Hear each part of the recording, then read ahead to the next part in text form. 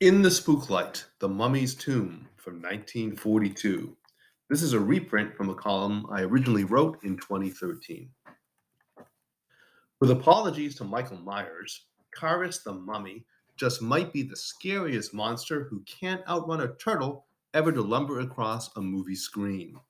And he's never been more frightening than in today's Spooklight feature, The Mummy's Tomb from 1942.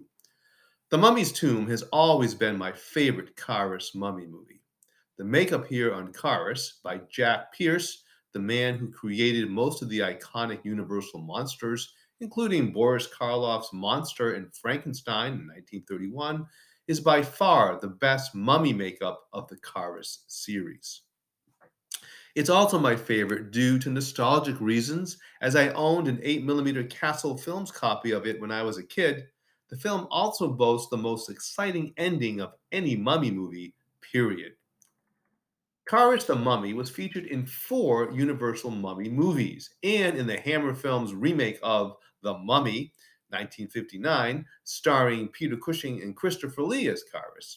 But it was Lon Chaney Jr. who played the definitive Karis, appearing in three Universal Mummy movies, the first being The Mummy's Tomb. The Mummy's Tomb opens with a comprehensive synopsis of the previous film in the series, The Mummy's Hand, from 1940. So if you've missed this first movie, no need to worry. The initial 10 minutes of The Mummy's Tomb brings you up to speed on previous events quite nicely. You can almost hear the voiceover narration, quote, previously on The Mummy's Hand, end quote. Stephen Banning, played by Dick Foran, the main character from The Mummy's Hand, recounts his adventures in that first movie to his son John, played by John Hubbard, and his future daughter-in-law Isabel, played by Elise Knox. And his story is shown via flashbacks. Little does Stephen know that over in Egypt, the high priest he thought he killed, Andoheb, played by George Zuko, still lives, albeit he's now an old man, as 30 years have passed since the events of The Mummy's Hand. With this timeline, shouldn't The Mummy's Tomb be taking place in 1970? Where are all the hippies?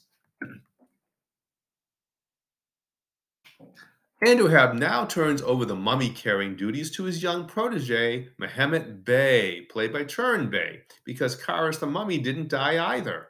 Not only is Karis still alive, but he's put on some weight. Has he been eating too many tannin leaves? No, he's just being played here by the husky Lon Chaney Jr. rather than Tom Tyler, who played him in The Mummy's Hand. Chaney has been criticized over the years for being too big and thick to look like an authentic mummy. But I've always liked this look as it made him scarier. I mean, Chaney isn't flabby and overweight, he's solid and huge, like he could crush a man with his fists. Mehmet Bey brings Karis to the United States, to Massachusetts to be exact, to hunt down and kill the members of the Banning family. And that's pretty much it in terms of plot. The screenplay by Griffin J. and Henry Sucher is pretty standard. The strength of The Mummy's Tomb is not its plot, but its visuals. The movie contains some really neat scenes, and Karis has never looked creepier. Shots of Karis closing in on his victims still make me shudder, and some of the murder scenes in this one are downright brutal. Director Harold Young, not known for his genre work, really deserves a lot of credit for making a very chilling monster movie. Young also makes good use of shadows here. Many times we see Karis only through his shadow. In fact, when Karis creeps across the countryside at night, he is unseen except for his shadow, which falls upon several unsuspecting townsfolk. The shadow is used so frequently, I've often wondered if the shooting script was entitled The Shadow of the Mummy. There's a curious moment in the movie in the scene where Karis attacks Babe, played by Wallace Ford, another character from The Mummy's Hand. After Babe shouts out Karis's name, Karis's lips move as if he's saying something in response. It looks almost as if a scene of dialogue has been cut from the film. I've never read anything to support such a cut, and it wouldn't make sense in terms of the story anyway, since Karis had his tongue cut from his mouth in the previous film and is mute. But if you watch this scene, you definitely will see Karis's mouth move, and a cut does appear to have taken place right at this moment.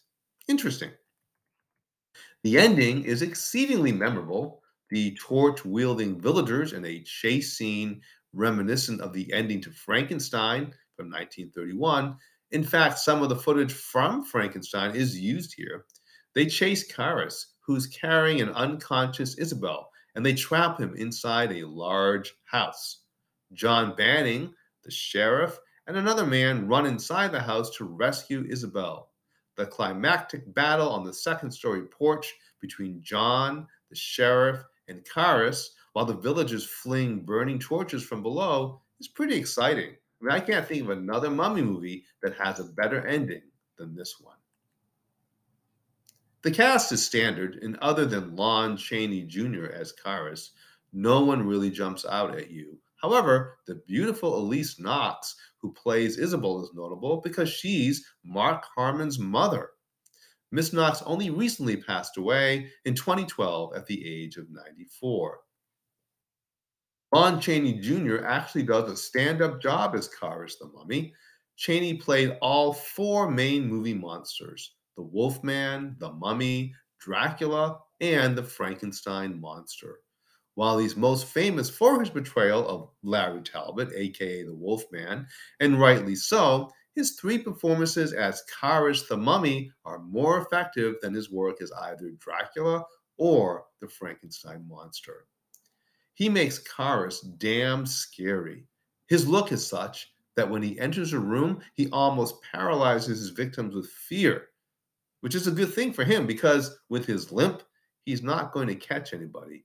You can outrun Karis running backwards. But Karis always seems to corner his victims, and once he's blocked the exit, his prey is as good as dead.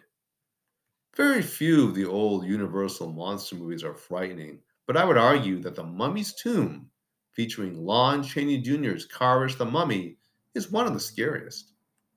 I dare you to watch it alone this summer without having nightmares of Karis the Mummy breaking into your bedroom in the middle of the night. Over there, by the wall, is that the mummy's shadow I see?